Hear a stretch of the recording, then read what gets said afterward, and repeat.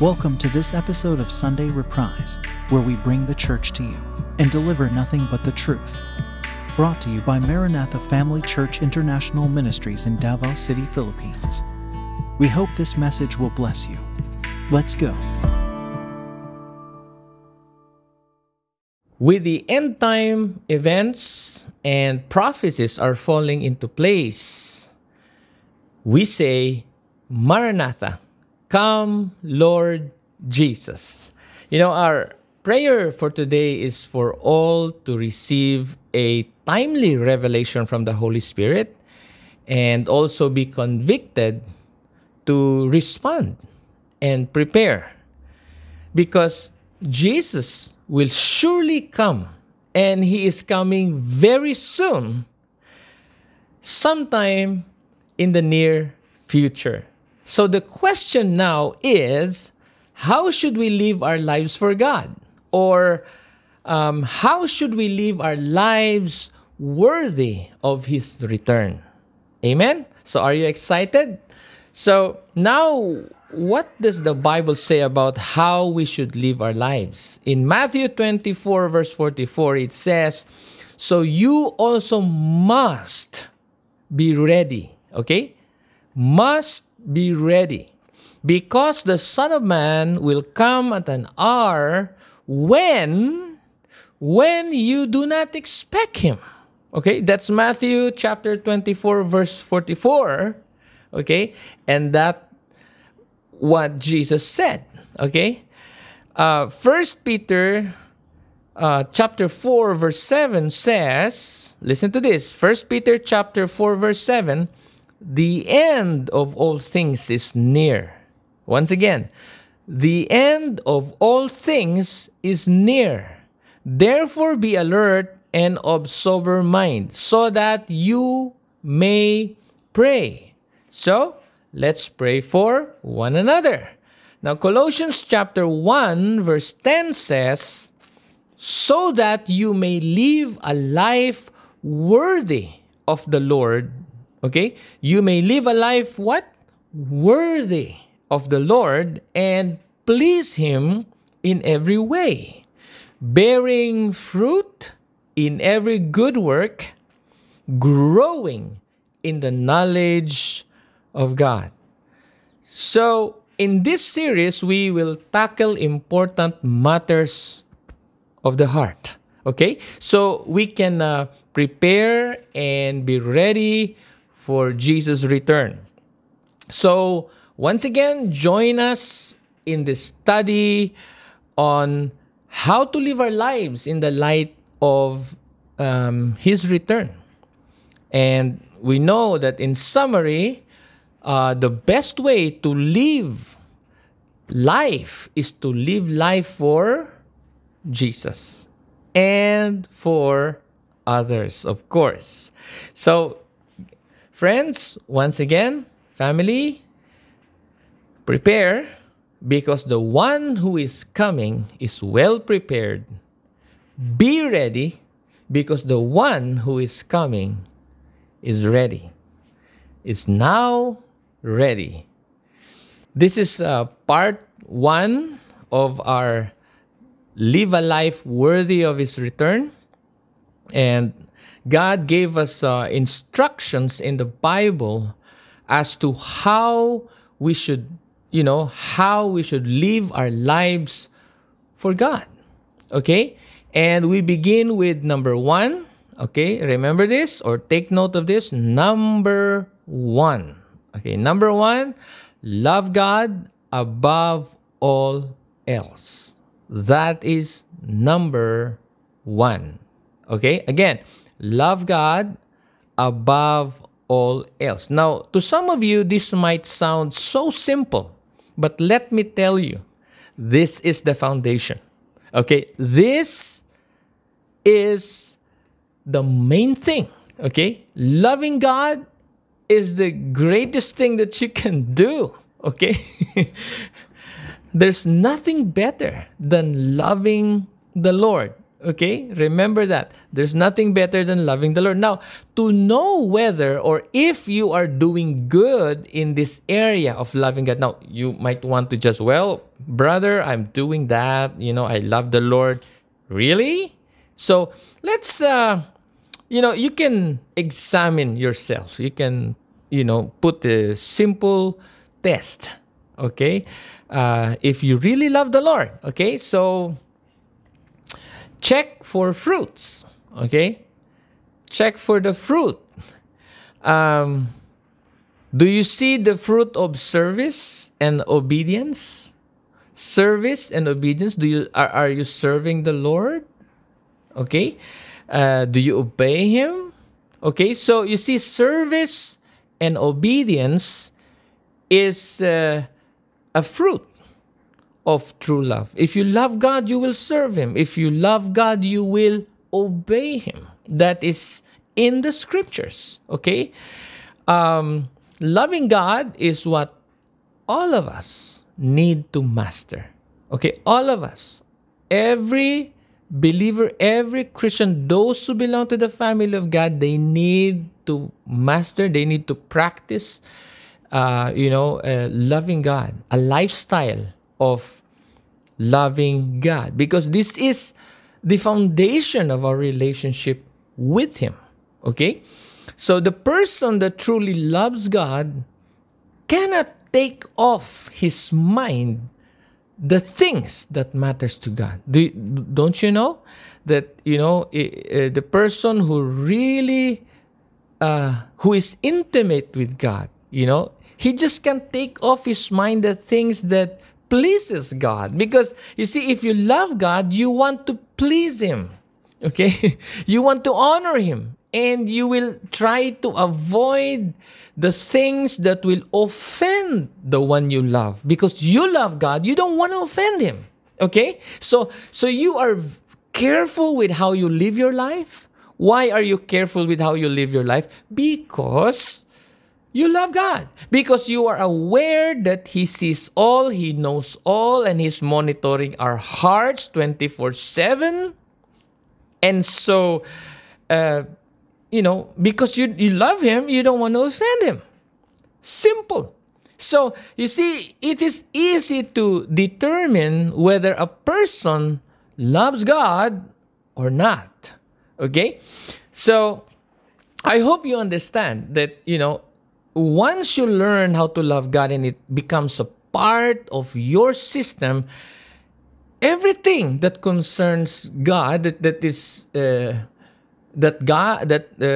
matters to God is imprinted in your mind and in your heart. That's why the Bible says we have the mind of Christ. So if you have a problem, you go through some sort of a trial, how are you going to resolve conflicts? How are you going to resolve matters, misunderstandings,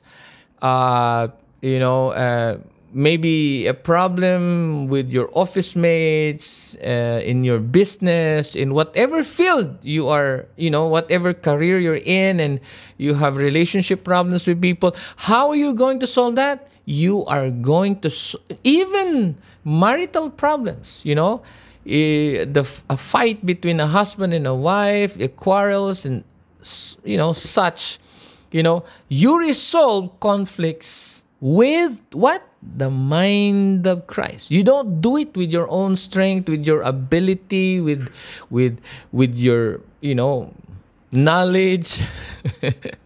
Why?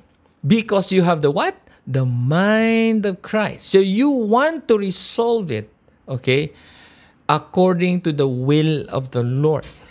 That is why I said that if you love God, you cannot remove God from the equation. In everything that you do, whether, in your mind, in your thoughts, with your actions, with your plans, with, anything, okay, under the sun, you want to make sure that when you do things, it glorifies Him. Why? Because you love the Lord. Okay, so you see, everything is centered around our relationship with God, and it's called love. Okay, it's called love. Okay? So, you who is a God pleaser, as a lover of God, you want to please God forever. Okay? And you want to stay away from evil as far as possible. You don't want evil. Why? Because those wickedness and those sinful acts are things that will offend, that will hurt God's emotion. Remember, He is a person and He feels. He can be hurt. So now you love God, and the more you love God, He becomes more real to you by experience, not just by faith, but you will really experience Him. And it's hard to describe because this can be experienced and this can be proven only by people who love God. Okay? Those who truly love God. But you see, the effect of loving God is obvious. All right?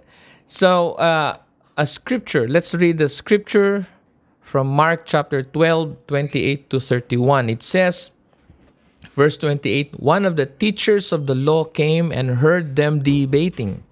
Noticing that Jesus had given them a good answer, he asked him, of all the commandments, which is the most important?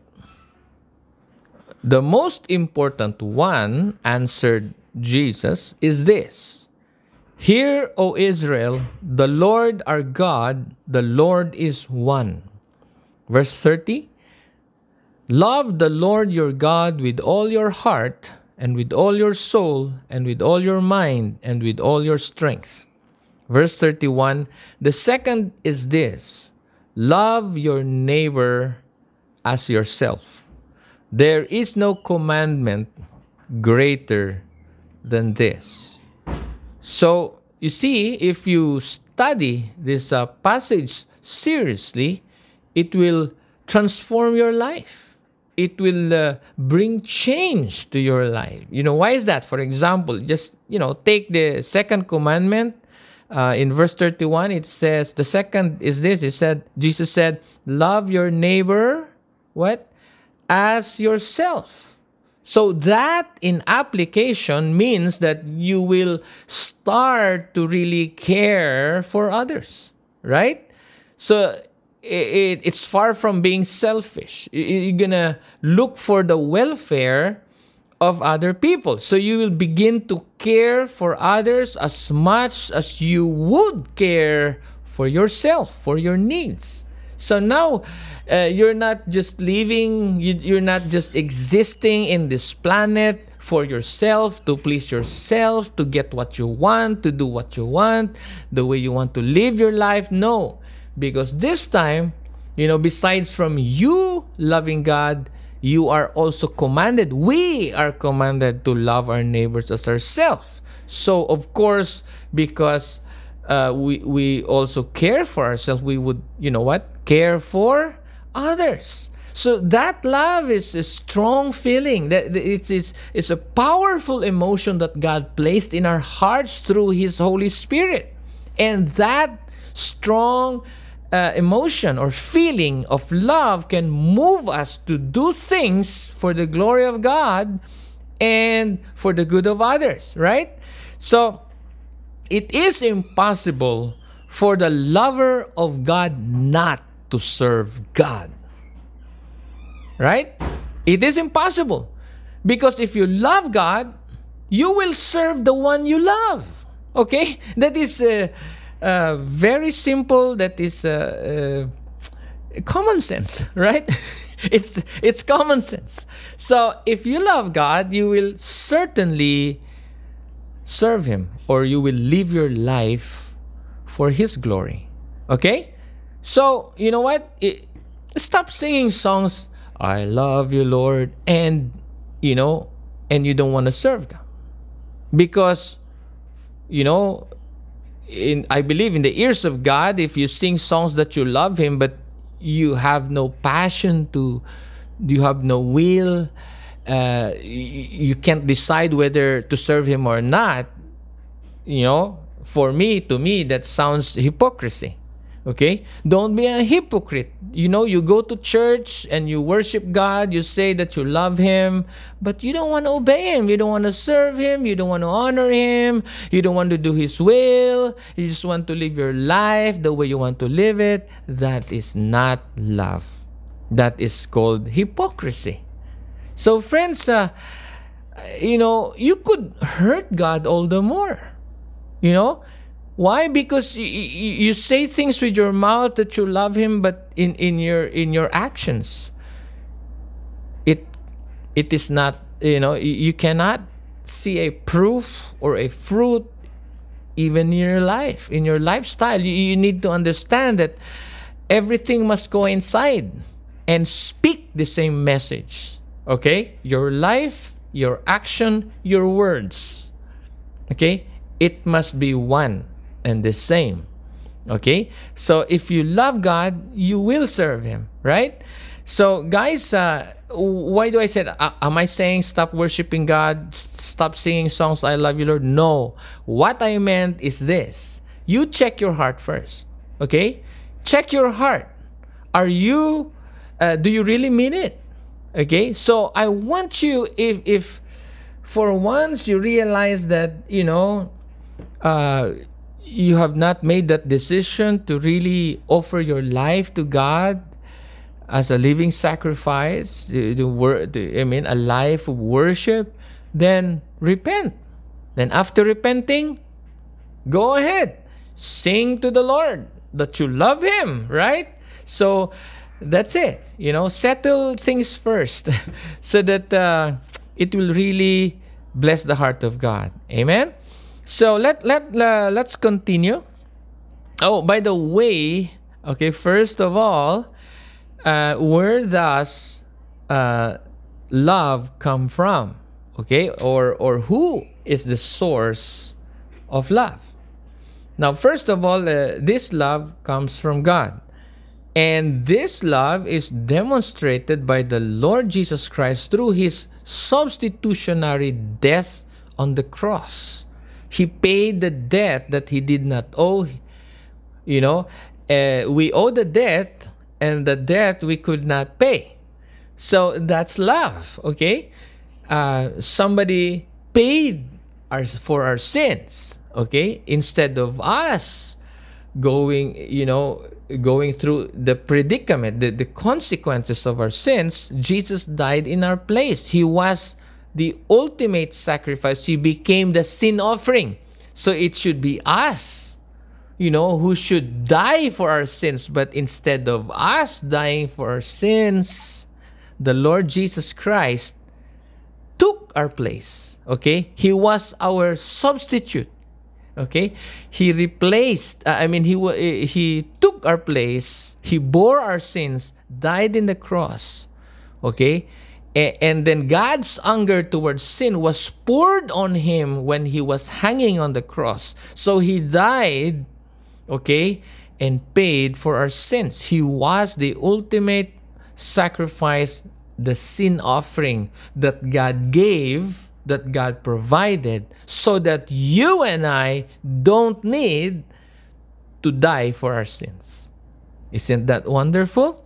Okay, so that is love.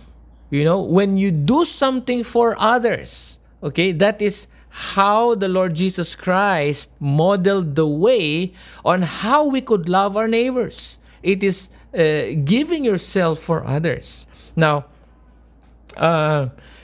okay, so this love was given to us through the Holy Spirit. Let me read to you 1 John chapter 4 verse 7 says, "Dear friends, let us love one another. For love comes from God." Okay? I'll say that again. For love comes from God. For love comes from who? From God. So we know from the scripture that love comes from God, meaning God is the source of love. Why is that? Okay, the last phrase in that sentence says, because God is love. So love is the very nature of God. So let me read that. Love comes from God. Everyone who loves has been born of God and knows God. So if you claim you are born again, you are born from above, you've been born again through the Holy Spirit, if you are truly born again, you would love God and the family, the brethren. Okay? You're not going to, attend church and criticize people. Oh, I don't want to attend church anymore because these people, that people, if you are toxic to the brethren, how can you say you love your neighbors as yourself? Do you understand that? So the fruit of love is very important to every member of God's household. You need to cooperate with the Holy Spirit. Maybe there are some things in your life that the Lord wants you to surrender.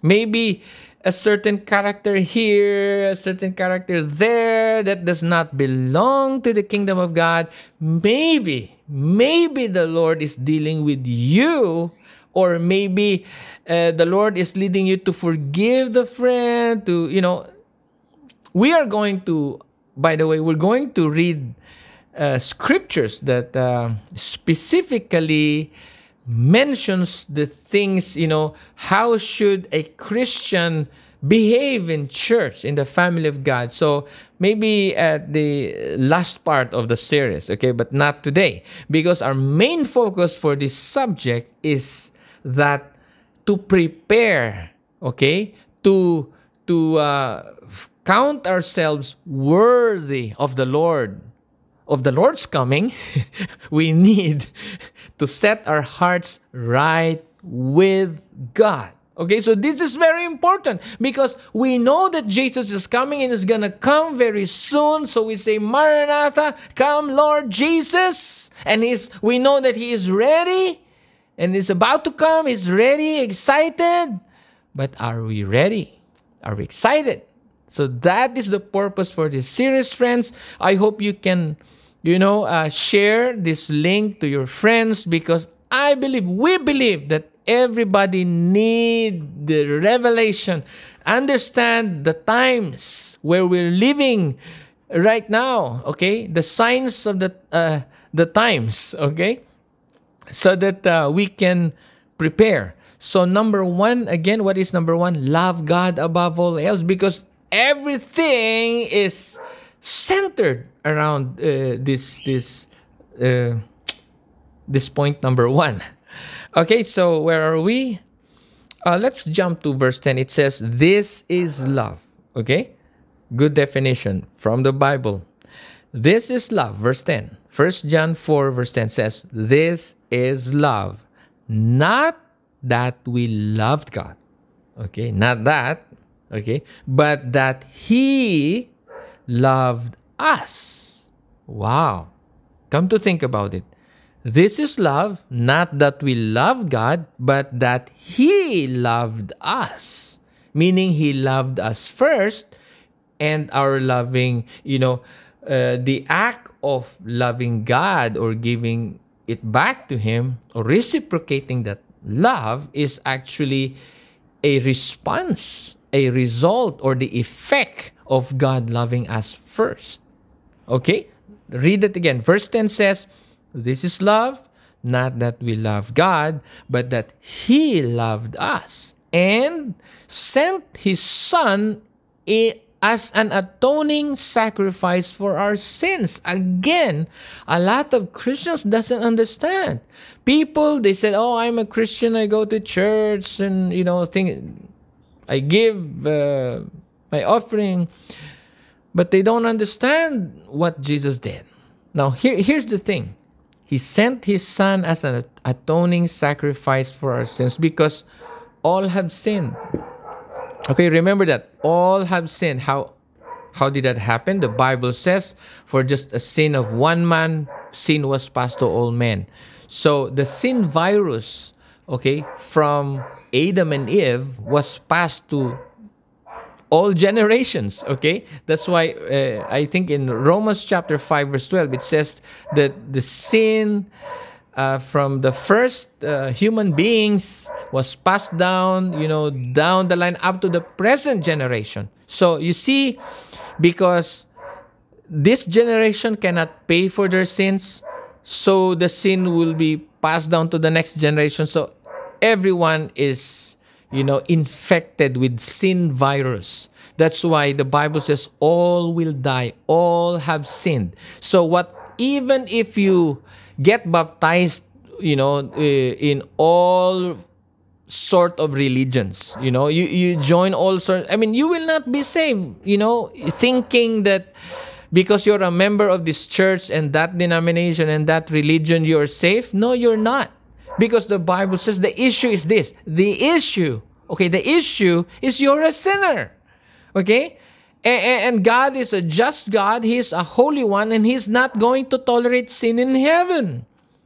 And since we are sinners, the Bible says the predicament or the wages, the penalty for sin is what? Death. Therefore, even if you commit one sin, even if nobody will teach you how to sin, you will commit sin. You are obliged to sin because we have this sinful nature.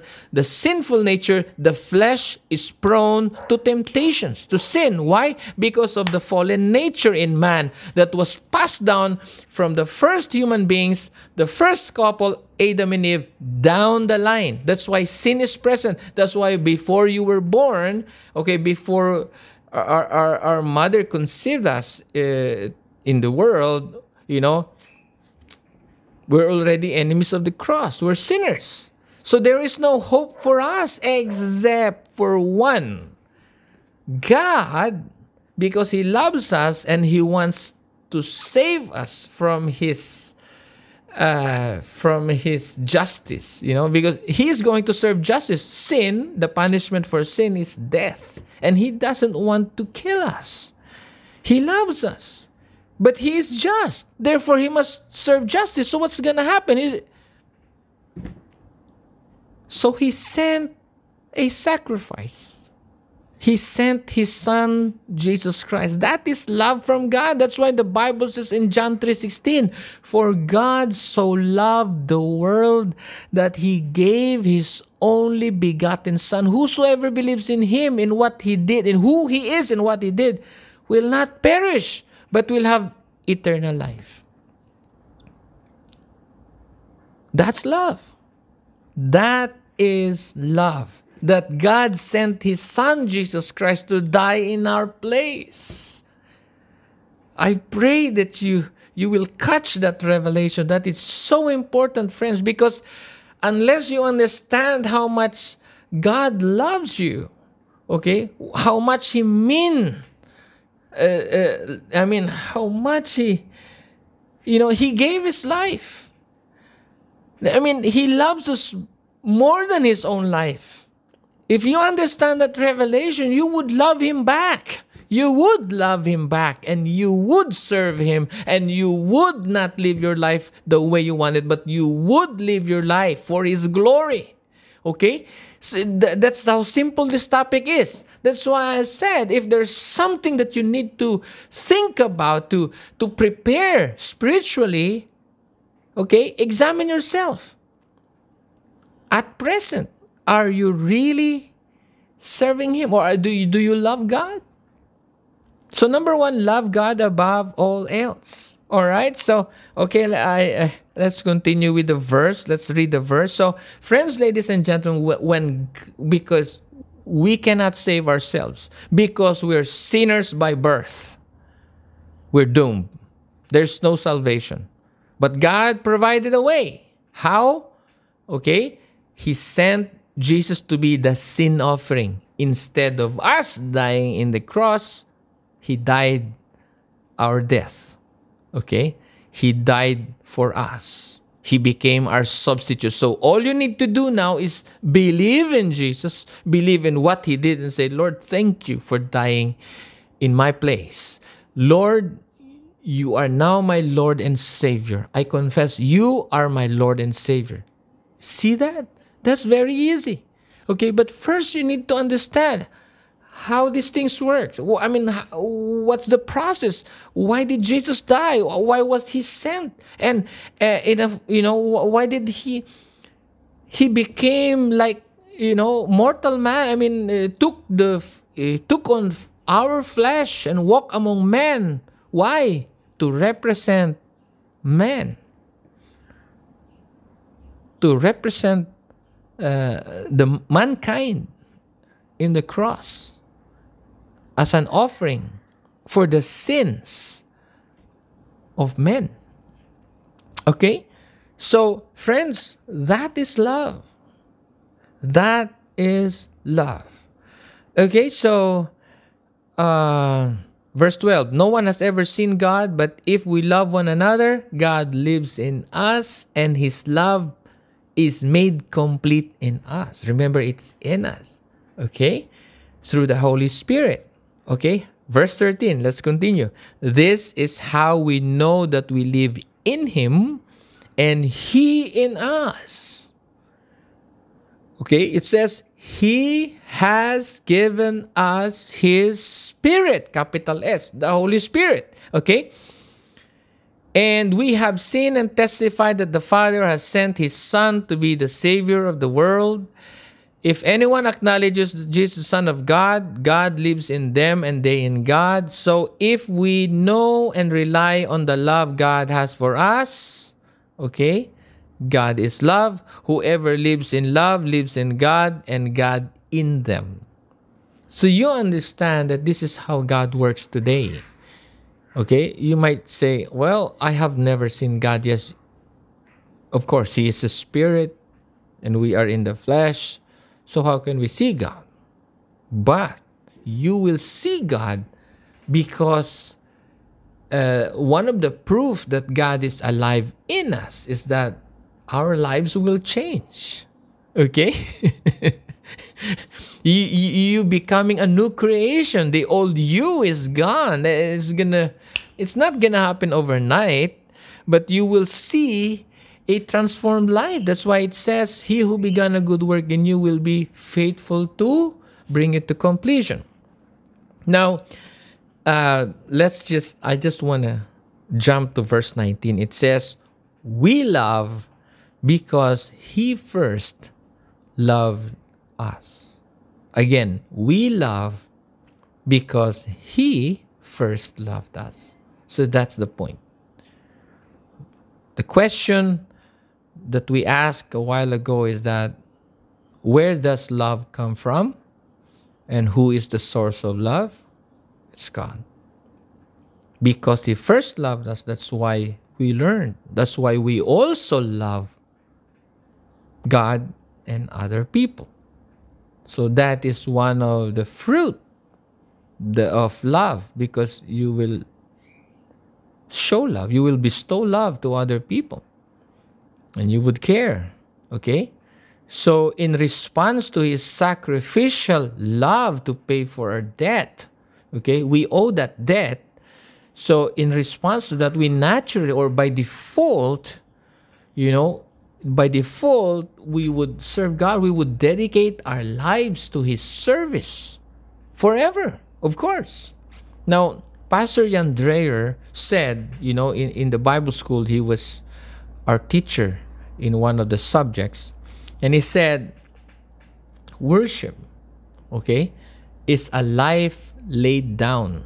A life laid down, which is our true form of worship. So, is that in the Bible? Yes. Romans chapter 12 verse 1 says, therefore, I urge you, brothers and sisters, in view of God's mercy, okay, in view of God's mercy, to offer your bodies as a living sacrifice, holy and pleasing to God. This is your true and proper worship. Okay? So worship is not just about singing songs in church, playing Christian music and singing along. No. Worship is about your life. Okay? How you live your life. Are you living your life for the glory of God? Are you living a life worthy of His return? Okay? Judge for yourself. Examine yourselves. So, guys, it's very clear. It says here, offer your bodies as living sacrifice, holy and pleasing to God. This is your true and proper worship. Meaning to say, what?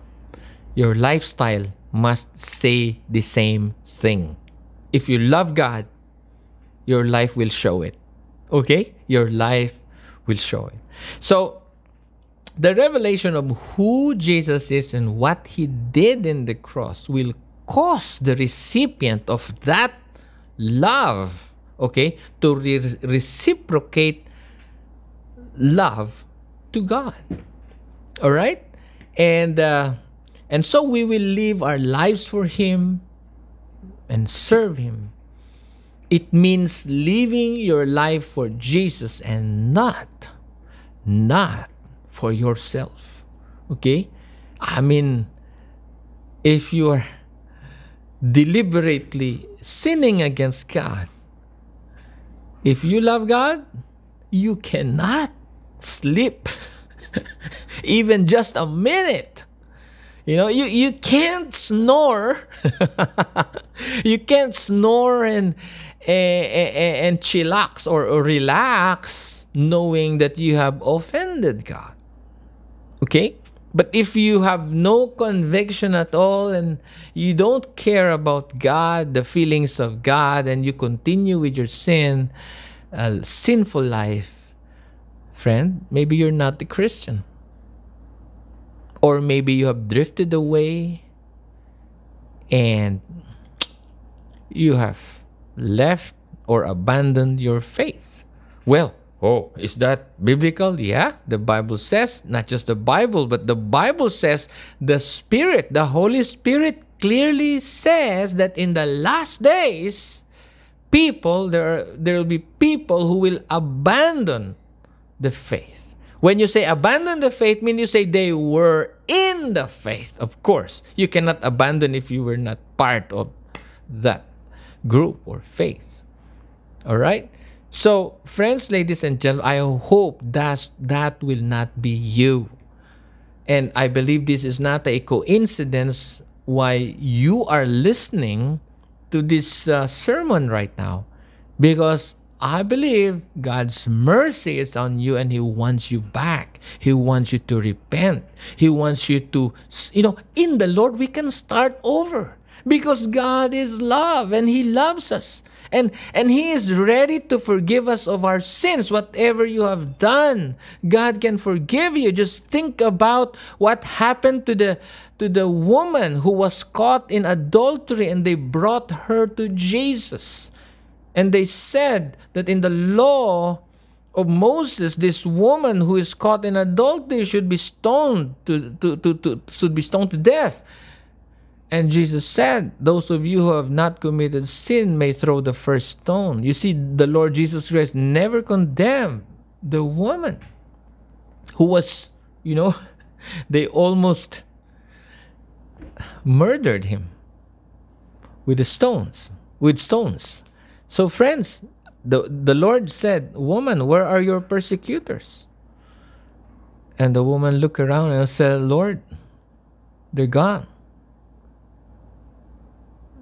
And Jesus said, neither do I condemn you. And Jesus said, Jesus continued, go and sin no more.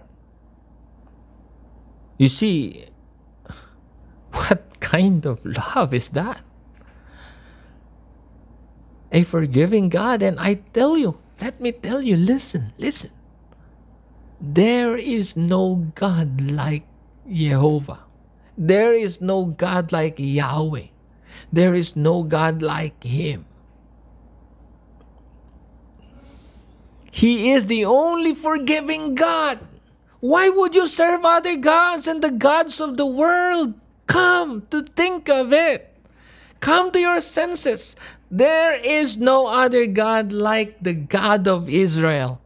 The only true and living God, and the only God that forgives. A forgiving God.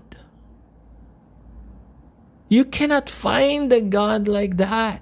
Why would you go? Why would you listen to other gods and the gods of the religions of the world? The religions of the world, they have so many gods. But in Israel, there is only one God. Friends, put your trust in God. He sent His Son, the Lord Yeshua, Jesus Christ, to die in our place. Why is that? So He can forgive our sins. He loves us. Why can't you love Him? Why can't you arrange or change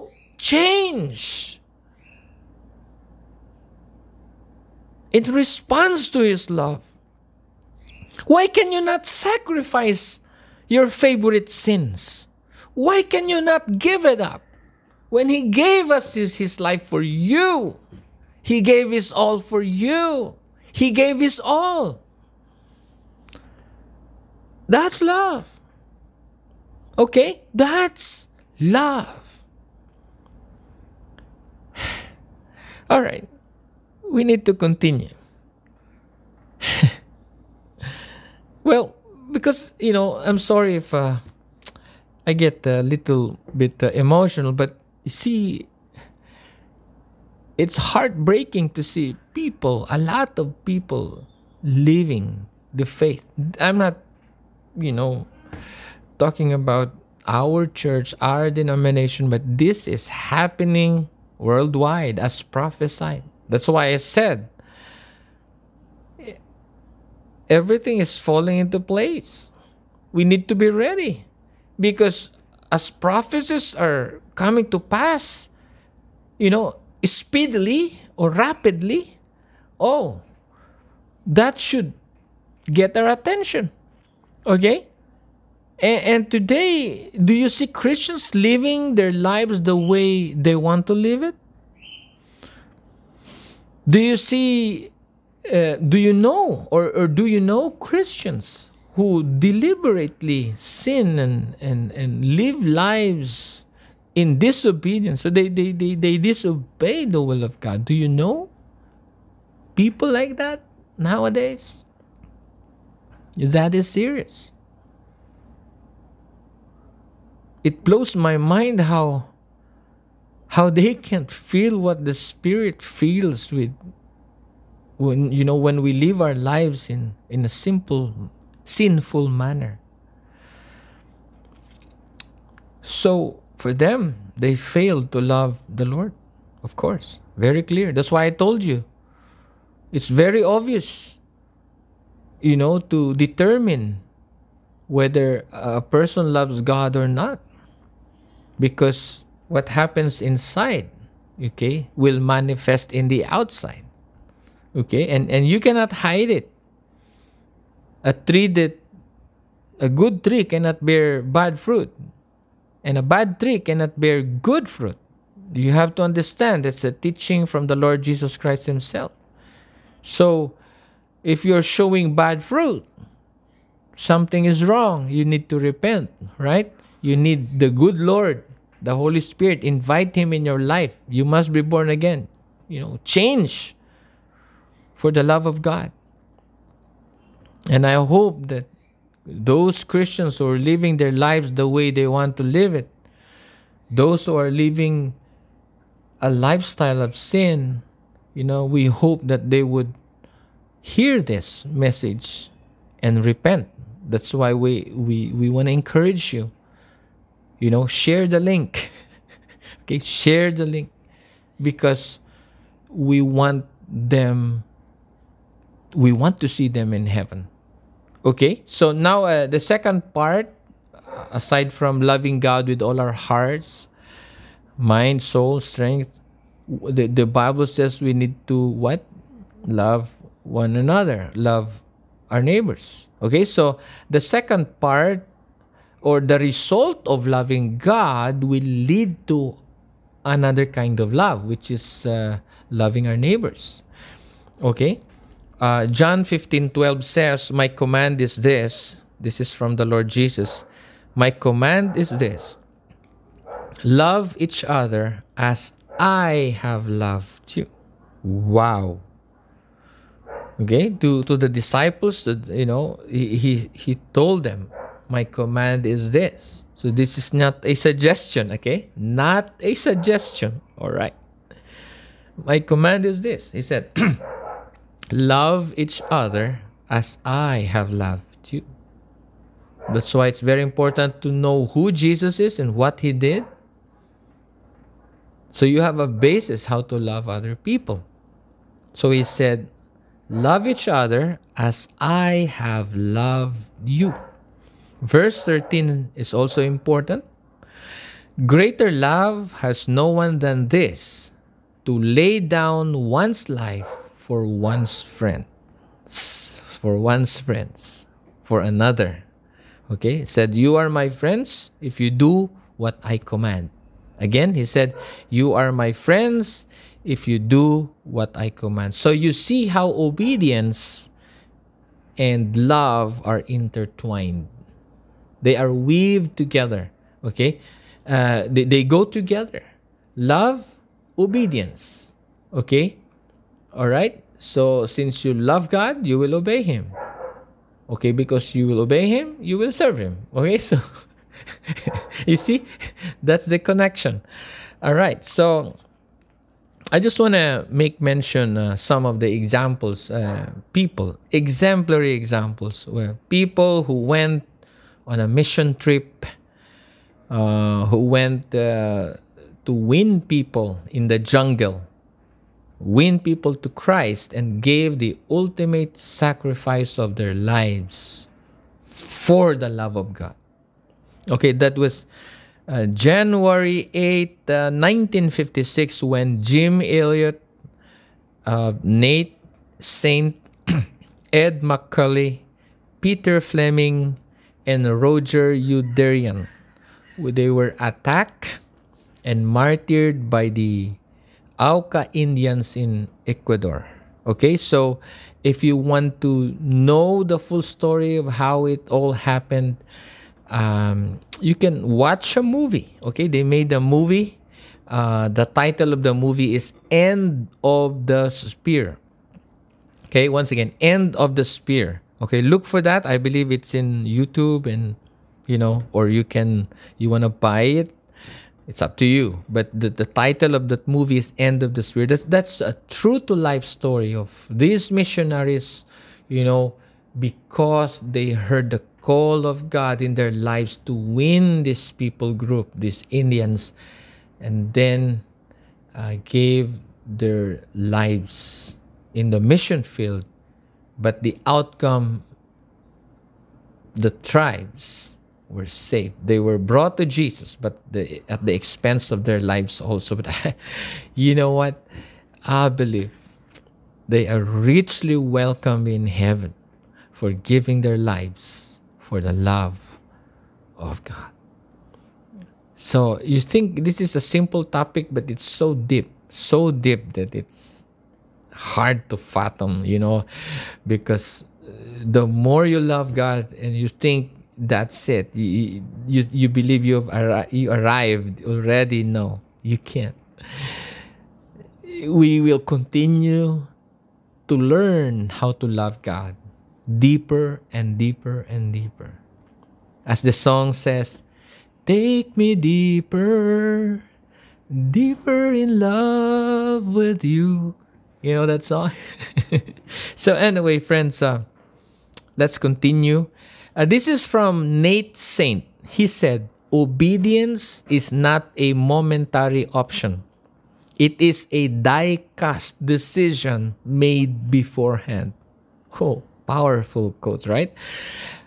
From Jim Elliot, he said, he is no fool who gives what he cannot keep to gain what he cannot lose. You see, these people are kingdom mindset. Their minds are not left here on earth. They're looking forward to what's ahead beyond this life. That's why in this life, they want to offer themselves as a living sacrifice for God so that God will be glorified. And He knows that the Lord is going to reward them one day. So what can you gain in this life that you can keep? Nothing. That's why even in our training on urban farming, like I said, as a pastor, looking at the economy going down, the country has so much debt, and because of the pandemic, a lot of people lost their job, and still today they're jobless, and still a lot of businesses, are closing, and a lot of people have not recovered from their business, and still with the wars going on. I mean, there's a lot of wars going on right now that the world doesn't know because mainstream media is not featuring them. But, join the Telegram of Amir Sarfati. You'll receive a lot of updates on what's going on around the world because, I'm not going to say much on that, but, see it for yourself.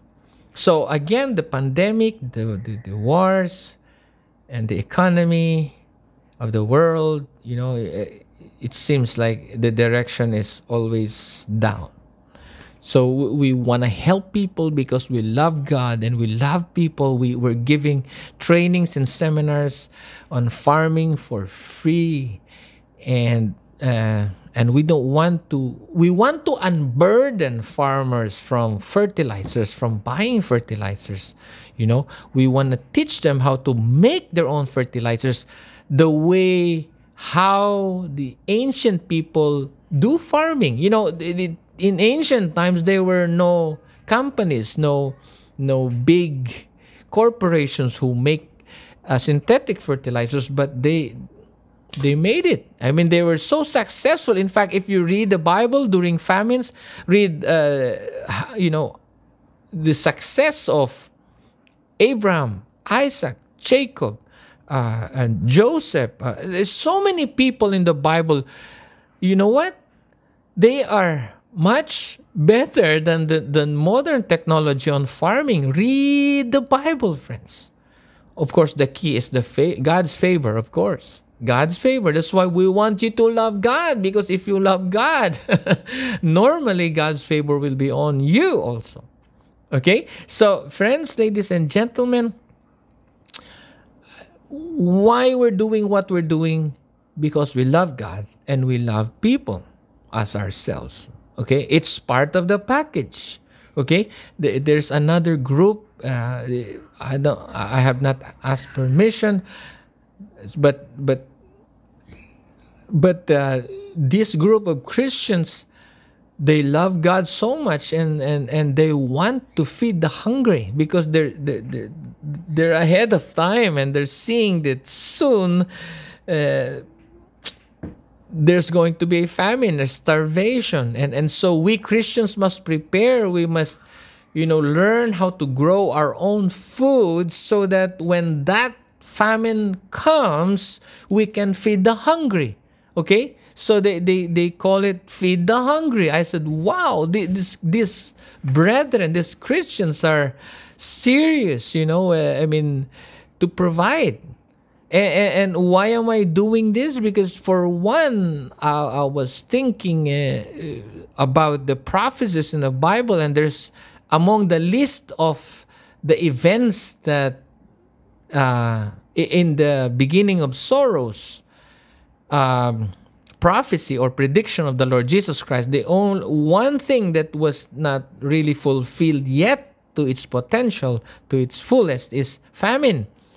The rest, earthquakes, wars, rumors of wars, false prophets, false messiahs, pandemic. I mean, they happen, and they continue to happen because it's birth pain. When birth pain don't just go away, they come and go. But the pain of the mother, the woman who is about to give birth, is getting stronger, more painful, and longer. So that's birth pain. So the world is on birth pain right now. labor pain. And so don't expect that everything will go back to normal. That's why we need to prepare so that we can feed the hungry. Okay, that's the goal. Why do we have that good heart, feed the hungry? Because we're pro-life. We want people to live. Okay, we want to share. That's the vision. And as a pastor, I thought about that and realized I cannot feed everyone. I don't have a farm. I don't have, I just have a house, and we try to plant around the house. But here's the thing. I realized that I cannot feed everyone, but I can teach everyone how to grow their own food. That's the idea. Okay? That's the idea. So you see how loving God leads to good things. Right? Loving God will cause us to accomplish God's call in our lives. You see? And enable us to walk in a manner worthy of the Lord. All right? So, love God. Okay? Love God above all else. Right? So, begin from that. Loving God. Learn how to love God. So, do you want deliverance from the influence of sin? Do you want deliverance from the gravity of temptations and worldliness? Simple. Love God. Okay? Do you want to be free from the bait of the enemy, from all sorts of bondages, vices that could destroy your body? Do you want deliverance from drug addiction? Do you want deliverance from all these addictions that are not good? You know what? Answer is simple. Love God. If you love God, you will take care of the temple of the Holy Spirit. If you love God, you will, you're going to surrender things that are not good. Okay? That does not glorify God. You're going to surrender them because God sacrificed His life for you. Why can't you sacrifice the things of this world for God? Think about that. Again, the foundation of a relationship with God is love. Loving God. Okay? So again, the simple solution is what? Love God. Because if you love God, He will keep you from evil. All right? Now, there is a whole chapter on God will deliver us, on God delivering, how God will deliver His people from the works of the enemy. Okay? Even from this pandemic. Okay? There is a scripture to that. You read Psalm chapter 91, verses 1 to 16. You see, this is an amazing promise from God. Psalms chapter 91, verses 1 to 16. Let me read to you some parts of this chapter. It says, "Whoever dwells in the shelter of the Most High will rest in the shadow of the Almighty. I will say of the Lord, He is my refuge and my fortress, my God in whom I trust." Wow! Okay? Refuge, fortress, my God in whom I trust. You see, you need to qualify first, okay? Before you claim this promise, you make sure that all of the things that was mentioned by the psalmist here are check, right? But number one, again, whoever dwells in the shelter of the Most High will rest, will have shalom, will have peace, will enjoy peace in the shadow of the Almighty. I mean, you say, He's your refuge. You hide. He is your hiding place. God is your hiding place. You stay. You abide in His presence, in His Holy Spirit, in His Word. You abide in His promise. promises. Okay, so if that is who you are, okay, and that good, okay, therefore that's good. Okay, and it says, he will save you from the fowler's snare and from the deadly pestilence. So see, even epidemics, I mean, God is able and He will save you. Imagine, that's verse 3. So guys, read along. Okay, I don't have time to read the whole chapter because this is a whole sermon already. But let me jump to verse 14 of Psalms 91. It says, verse 14, God says, because He loves me, says the Lord, I will rescue him. I will protect him, for he acknowledges my name. Hallelujah. Okay? God will rescue you. God will protect you because you recognize, you acknowledge His name. Verse 15 says, He will call on me and I will answer him. I will be with him in trouble. I will deliver him and honor him. With long life, I will satisfy him and show him my salvation. What a promise. Now, don't you see the effect of of God loving us and us reciprocating that love, and then God again giving us all this favor? Okay? He said, because he loves me, I will rescue him, I will protect him. Okay? He will call on me or he will pray to me and I will answer him, and I will be with him in trouble, and I will deliver him and honor him. With long life I will satisfy him and show him my salvation. Wow! God, thank you, God. I mean, we can hold on to the promises of God. Promises such as this. Hold on to Psalm chapter 91. Friends, read it. Read it again and again and again. Read it until colors will surface, okay? As you read it, it becomes real to you the more you read it. Okay? Hallelujah. So, again, the secret to overcome worldliness, the secret to overcome the wiles, the schemes, the tactics of the devil, the secret to overcome the devil himself is what? Love God. Okay? The secret to win God's favor is what? Love God. The secret to live a life worthy of Jesus' return. Love God. Okay? What is the secret of us pleasing God? How do we live a life pleasing to Him? Love God. Simple, right? Simple. But not easy. Easy to say, but not easy to do, because you will have to learn and acclimate, assimilate to this kind of dynamics and in the kingdom of God. You need to learn this. You need to adapt to this kingdom culture, the kingdom of love, the kingdom of serving one another. This can only be learned when we submit to Jesus and cooperate with the Holy Spirit, okay, and apply the Word of God, okay? Apply. Be a disciple, all right?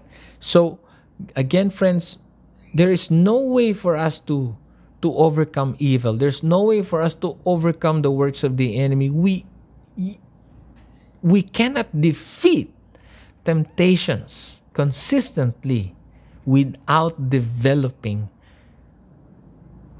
first love with God, intimacy with God. Okay? We need intimacy with God. And we cannot walk in repentance. You cannot let go of the world. You cannot let go of the things of this world without a genuine love for God. Right? So, again, if you love God, you can surrender everything or anything that will stand between you and God, that will stand, that will hinder you from really loving God. I mean, you're going to get rid of those things. Okay? You will know, because if you have There are things that sometimes that we idolize and we're not aware. But the more you spend time in the presence of God and love God, read the Word, be in worship, and then you will have this conviction. Somehow the Lord is going to drop knowledge or information in your spirit that you heard it, that you suddenly, there's a sudden revelation that you don't know where it came from, but it's a godly one, and you will know, whoa, that's not my idea. So those ideas are from God, and you realize that those things are not good. I mean, they are hurting the emotions of God. So you become that discernment is from the Holy Spirit. So you understand conviction now. You cannot sleep with sin. Okay, so that is why in our lives, to live a life worthy of His return, we need to follow Jesus. We need to follow their example, or the example of the God-given leaders or pastors or home group leaders or disciple makers. I mean, as long as they are God-given disciple makers, okay? Because there are a lot of people who does this disciple making. I mean, they teach others, but they don't do what they teach. I mean, you don't see the fruit of the Holy Spirit. That's why it's very important to discern who you are following. Okay, 1 Corinthians 11:1 says, "Follow my example as I follow the example of Christ." That's why it's very important that your leader, our spiritual leader and mentors, must be following Jesus. Okay? If they want to teach you about Jesus but their lives doesn't show the life and character of Jesus, then look for another mentor, look for another pastor, look for another disciple maker, look for another cell leader, look for another home group leader. Why do I say this? Because they are not following Jesus. Remember, the Apostle Paul, he said, "Follow my example as," so that's conditional, "as I follow the example of Christ." So the basis for all of this is the Lord Jesus Christ. So if your leader does not show the character of Christ, your leader does not show fruits of a Christ-like character, then find someone else. Look for another leader who will coincide with the image of Christ, but not Christ. But if your cell leader says, "I am Jesus Christ," then that's another story. Okay, that's a false Christ. Anyone who claims to be the Christ is an antichrist because he wants to replace Christ. So that is you'll be in trouble. So get out of the church if that pastor claims to be the Christ. That's a wrong doctrine right there. Okay, there is only one Christ. The Bible says, "For God so loved the world that He gave His" what? Only begotten Son. When you say only begotten, there will be no other besides Him. No one before, no one after. Only begotten Son. Okay? So there's only one who could claim the Son of God. And that's the Lord Yeshua HaMashiach, the Lord Jesus Christ. None of us, okay, will be on that level. We are adopted as children of God through the Lord Jesus Christ, however, but not the Lord Jesus Christ. There's only one King of Kings and Lord of Lords that we must honor and worship. Okay? So, guys, okay, another scripture, second to the last, very important. Let me just read them to you. 1 John chapter 2, verse 3 to 6. "We know that we have come to know Him if we keep His commands." Again, obedience.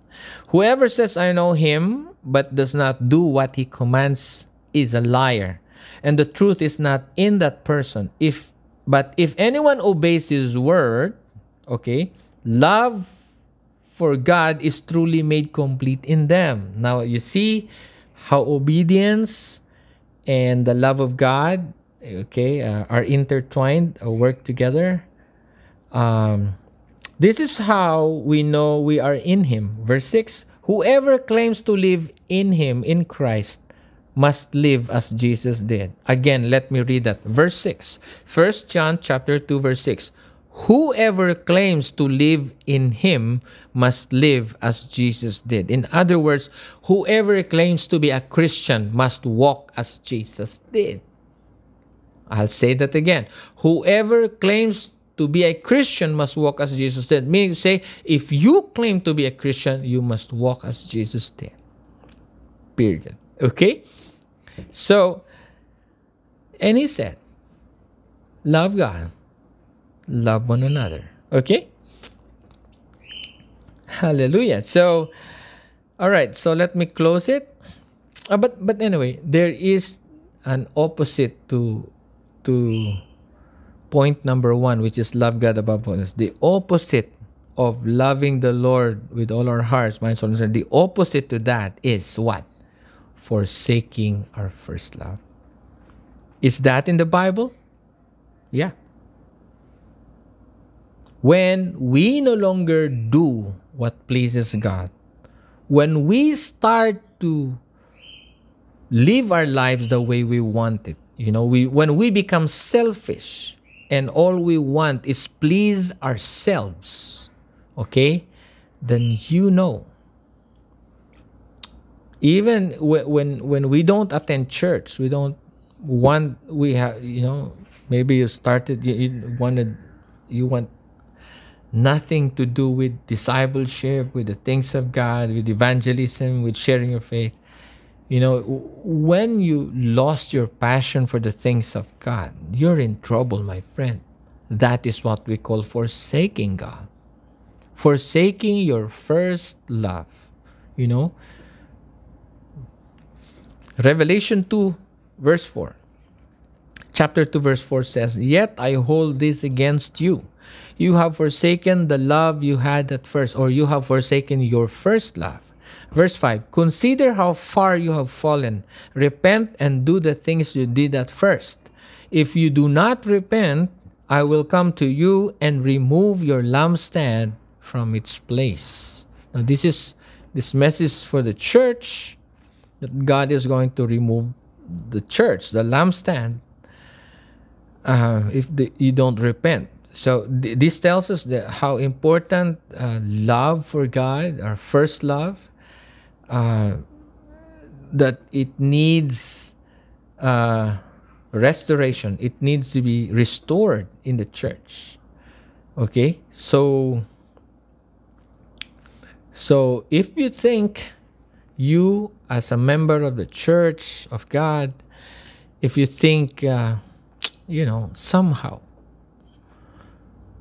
you've lost the feeling, the fire to serve, you lost the zeal, okay, the enthusiasm to get involved, to love God, to participate in what God is doing, you just lost it, then this message is for you. Okay? Even if now, you understand the gravity, the magnitude of this, of this sin. What is sin? Sin is, what is sin again? It's not just a mistake, but it's, you miss the mark. That is sin. Okay? Sin is missing the mark. So if you miss the mark of, loving God, you miss the mark. That is sin. The Bible says, "To him who knows the right thing to do and does not do it, to him it is sin." So that is sin. That's why God said, I hold this against you, verse 4, "You have forsaken your first love." And he said, "Consider how far you have fallen. You missed the mark." And it says, "Repent and do the things you did at first." Repent. Okay, so if you think you're not right with God, if you think you have drifted away from what you are supposed to be doing, okay, to glorify the Lord our God, then repent. Start over. God loves us. Okay? God loves us. So do the things you did the first. When you got saved, you got born again, and then you were not afraid. You shared your new life in Christ. You shared your faith to your friends. Go and start over. Share your faith to your friends. Don't waste time. Because every day that is wasted, you cannot turn it back. You cannot bring it back and correct what you need to correct, because that's it. That's why ask yourself this question at the end of the day: what have you accomplished today? By the end of this day, what have you accomplished? And then the day after, tomorrow, let's say tomorrow, after 8 hours of being outside, talking to friends, working in your field or in your office, what have you accomplished? At the end of the day, what have you accomplished that will last for eternity? That counts, okay? That counts to eternity. So think about it, friends, so that you will not waste your time, because our clock is ticking. And I'd like to share more, but I think I have said enough already. There's a lot of things, but we were just going round and around with our topic on loving God above all else. So I hope you learned something today, which is very important. This is the foundation of our relationship with God, and make sure you are tuned with God, okay? That you're right with God. And if not, the Bible says, the Lord said, repent from the height you have fallen. Repent and do the things you did at first. Come to church. See you in church today, okay? We have a face-to-face fellowship, because the Bible commands us, okay, that we should come together and not follow, as some are in a habit of doing, that they don't go to church. But the Bible says, gather, encourage one another as you see the day approaching. Capital D, the day, meaning to say the coming of Jesus is fast approaching. Okay? Before He comes, make sure you are zealous. You are on fire for Jesus Christ. Okay? So love you all. Thank you for joining us today. And we hope to see you again next week as we continue with our series on Live a Life Worthy of His Return. That's it for today's episode. Thank you for joining us. Keep in touch with us via Facebook by going to facebook.com/MFCDVO or search for Maranatha Family Church Davao on Facebook, where we also stream our church services. Again, that's facebook.com/MFCDVO. God bless.